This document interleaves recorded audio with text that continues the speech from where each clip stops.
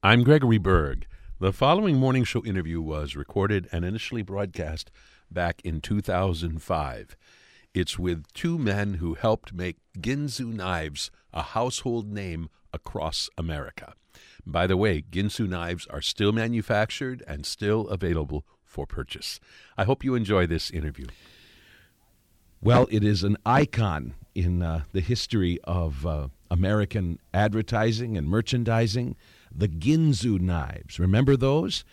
We are going to be tapping into this great American success story for the next few minutes by speaking with Barry Bescher and Edward Valenti, good friends and business partners for many decades, and they are responsible for that extraordinary phenomenon and have gathered some recollections together along with a lot of really good advice for would-be entrepreneurs in a brand new book which is called The Wisdom of Ginsu.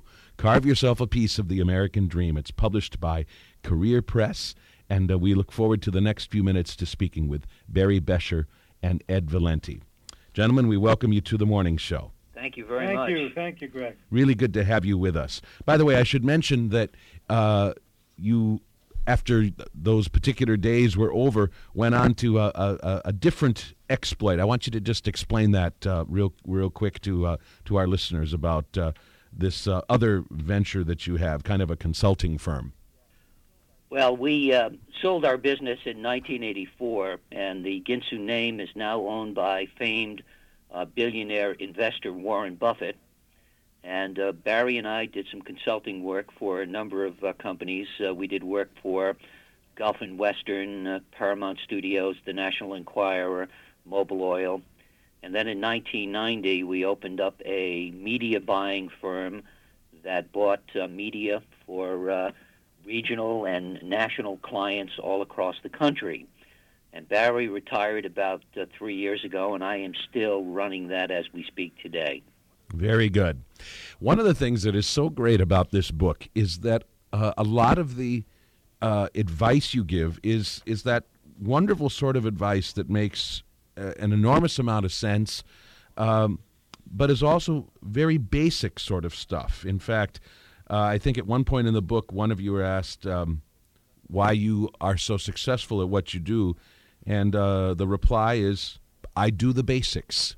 And that's part of what this book is about, I think, is getting us all back to the basics of what is good business sense. We have gone so far to the left in terms of the basics. You know, you're right in saying that a lot of the basic stuff is in there, but 80% of the people just don't do it, and that's the problem. And if you are recognizing that, then you're one of the lucky 20% that do get it. But unfortunately, most people don't. We have gotten so far off track that we've actually disabled our ability to be successful. And what we say in the book is anyone can do what we did. Anyone can be as successful as we were and are today by just following the basic Ginsuisms that are in this package that we put in this book. I would tell you that if you're of the older generation, this is probably more revealing to you than anything else, in that you might say, gee, I used to do some of those things, but I don't anymore. But if you're a younger person, say between the ages of 18 and 25, the stuff we talk about in the book is brand new stuff.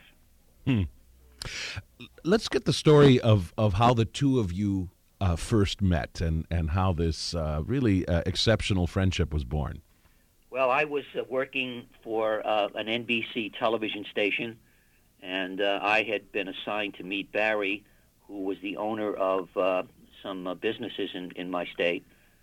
And when I drove my 1973 orange Datsun 240Z with a white racing stripe up to his office and parked it next to a 1973 orange Datsun 240Z with a white racing stripe, and it was his, I got out of the car and I said, wow, this guy's got class. I felt the same way.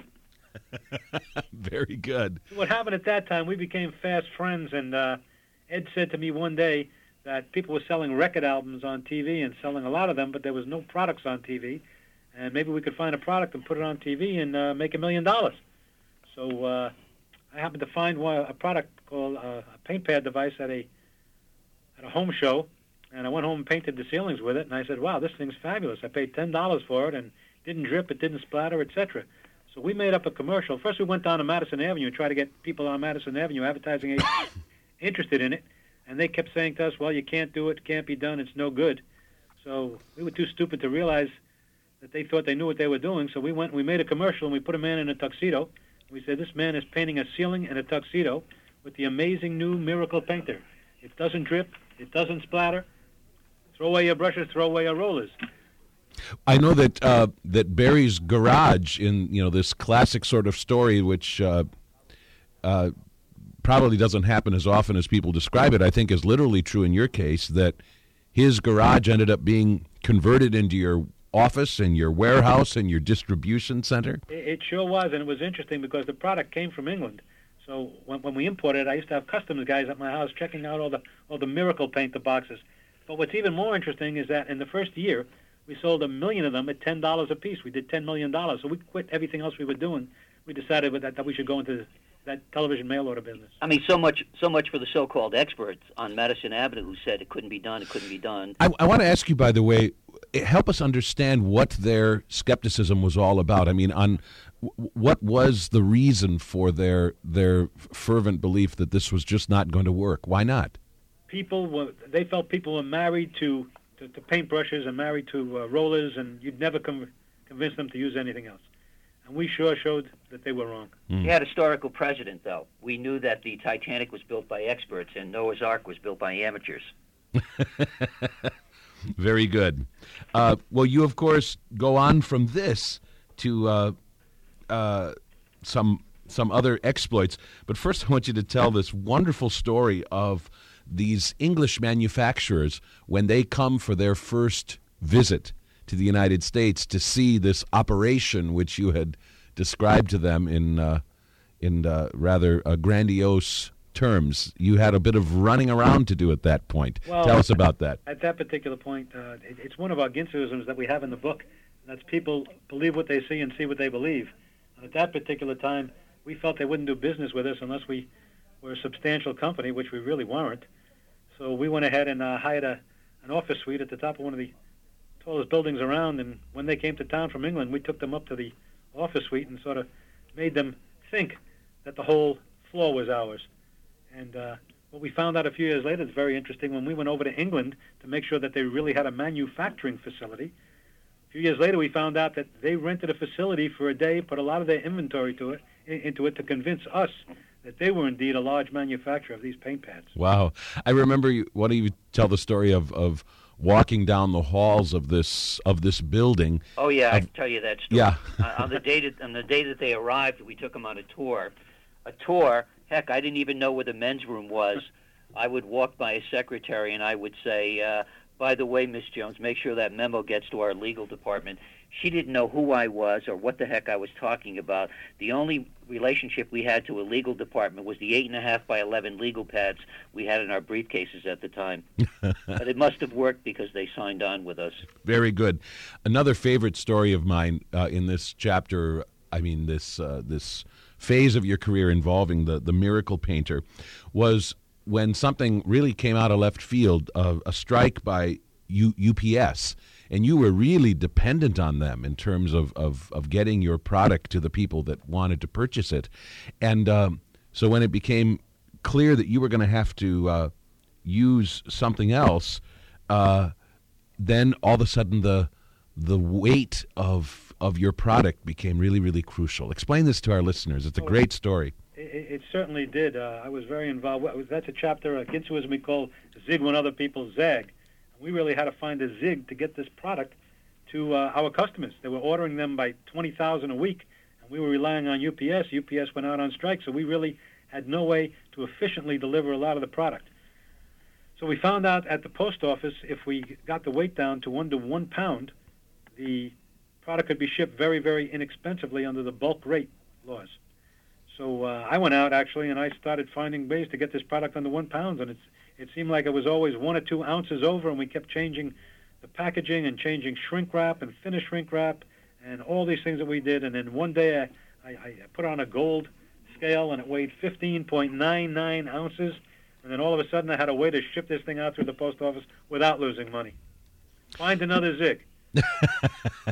That's a very, very good thing. And another Ginsuism which you talk about, I think in the following chapter, is always ask.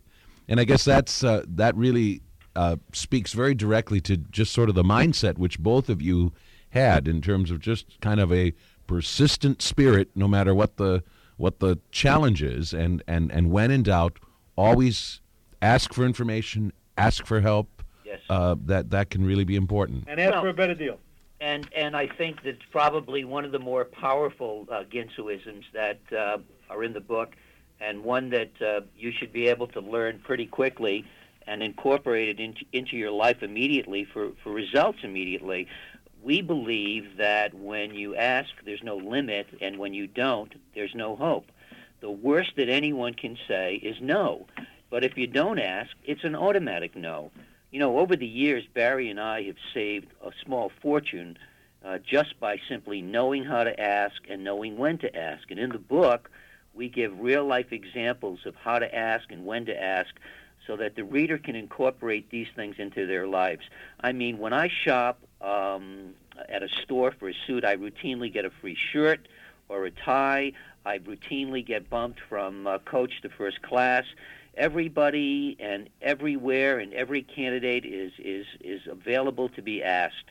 It doesn't matter who it is. You just have to know how to. In fact, this morning at the hotel that I'm staying at here in New York City, I was able to ask for and receive a full breakfast for me and my wife. We're speaking today with Barry Bescher and Edward Valenti, who are the co-authors of The Wisdom of Ginsu, Carve Yourself a Piece of the American Dream. And, of course, that's the next phase in this great, great story, is when the two of you began marketing a set of knives. And this is really where your great success took off. I think one of the things that's really interesting is, first of all, just kind of getting the idea in the first place that selling knives on TV was somehow going to work. How did that idea come to you? Well, the idea of selling knives was really born out of a need to find another product to save our company, which was in financial difficulty at the time. And in the book, we tell that story as to how that happened. The only thing available to us at the time was a set of knives. Now, conventional wisdom would have suggested that we shouldn't do that because, after all, who needed another set of knives? But because we were so desperate to get some cash flow into the company, we went ahead anyway. The challenge at that time was to elevate this particular product to a level that had not been seen before for knives. For an example, we wanted people to say there are knives, and then there's Ginsu. So it was that desperate act that allowed us to be very, very creative, to give a set of knives, by the way, was made at the time in Fremont, Ohio, to give it an Oriental identity, an Oriental name, a clever commercial, and we ended up saving the company and creating a cultural icon, as we like to say in the book, problem met and solved. By the way, do you know what Ginsu means? It doesn't mean anything in any language. We made up the word. Right. Yeah, we like to say it means we don't have to work anymore.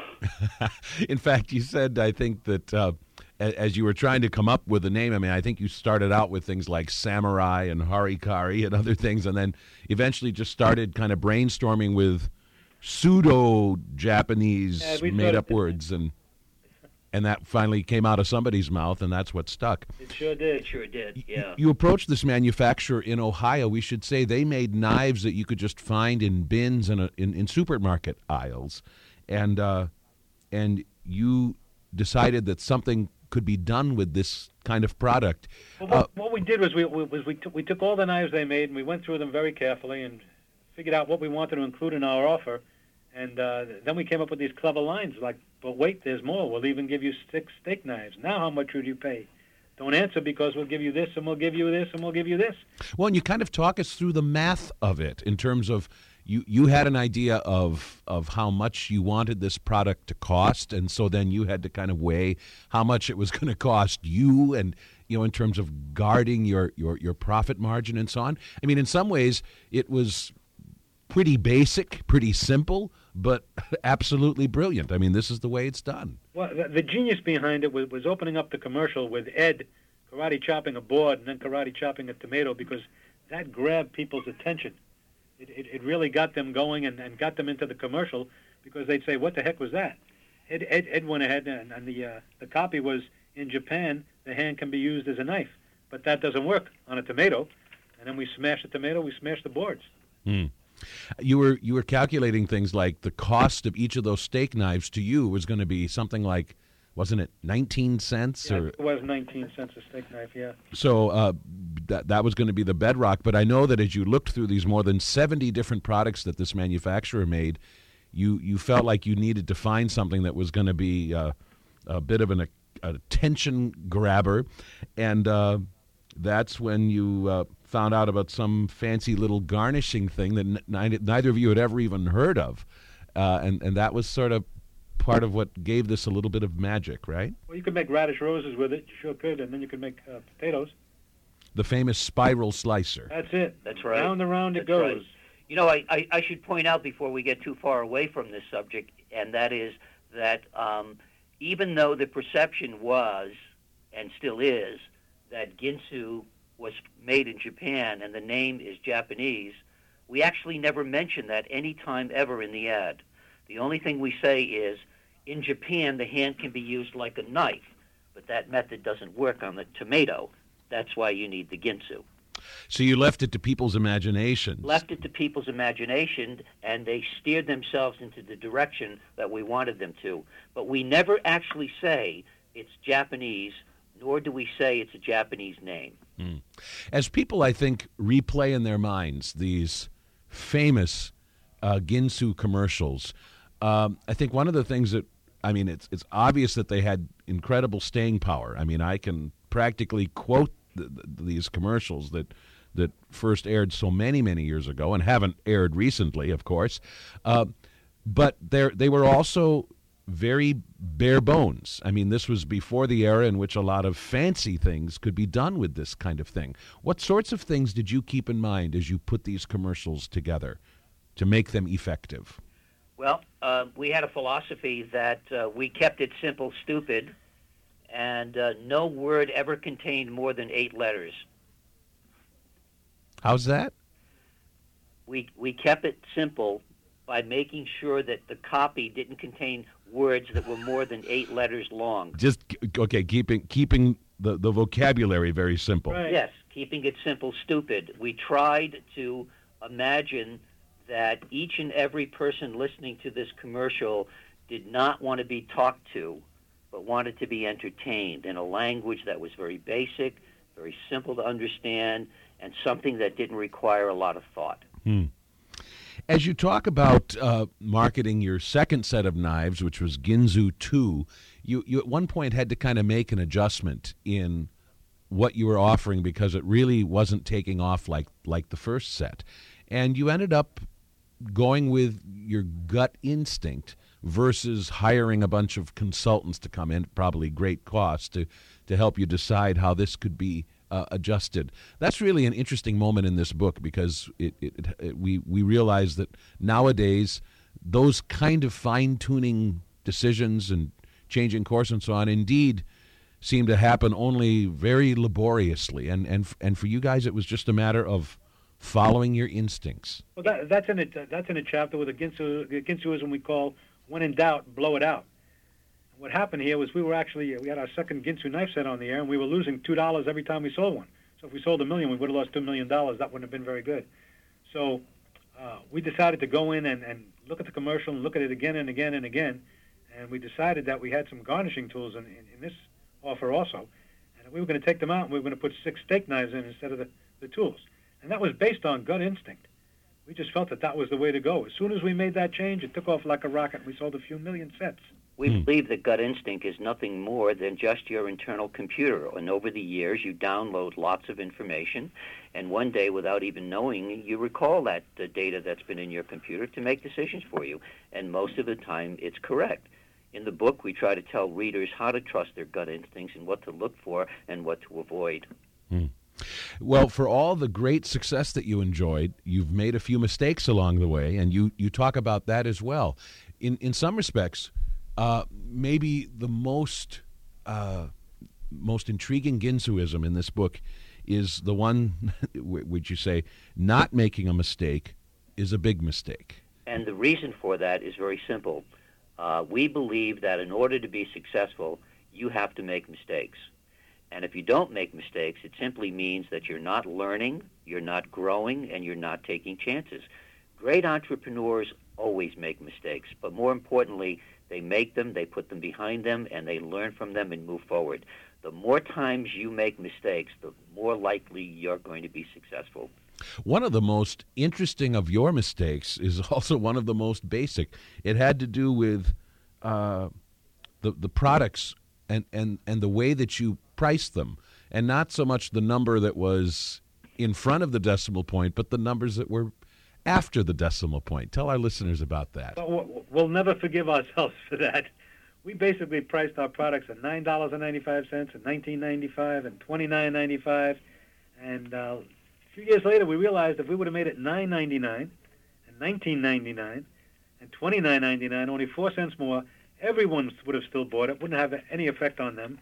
But over the sale of 10 million products, we would have made $400,000 more. So that was a mistake. Another was in being skeptical about a new venture by TBS's own Ted Turner. He approached you with an interesting opportunity which you eventually turned down. Well, at the time, we were approached by WTBS and Ted Turner and to lend them some money to start some 24-hour news station on cable. Cable was in its infancy at the time. It was 1978. Very few people had it, and they had to have a 10-foot dish on top of their house or in their backyard in order to receive it. And we said, who the heck is going to listen to news 24 hours a day? This idea is crazy. So we said, well, no, we're not interested in participating. And, of course, that's CNN now. Big mistake. Yeah, no kidding. You also have a chapter in here, and some of your Ginsuisms are an interesting tension with one another. For instance, there's one where you talk about how your business does not have the Red Cross flag on top of it. That's a great one. I love that. Yeah, you need to be careful about what you give away. And on the other hand, you really suggest that being kind and helpful to others when it's done appropriately can really be very, very helpful. You tell an especially touching story about a broadcaster named Greg. Maybe that jumped out at me because that's my name. But some very simple help that you gave him at a rough moment in his life, and you're really glad that you did. Yeah, we did. Greg was a good guy. He was a friend and a broadcast friend of mine as well, and we had grown up in the broadcast business. And one day he had been released from his job as a general manager and was really very visibly shaken by it. And he was about ready to go home and start the process of looking for a job.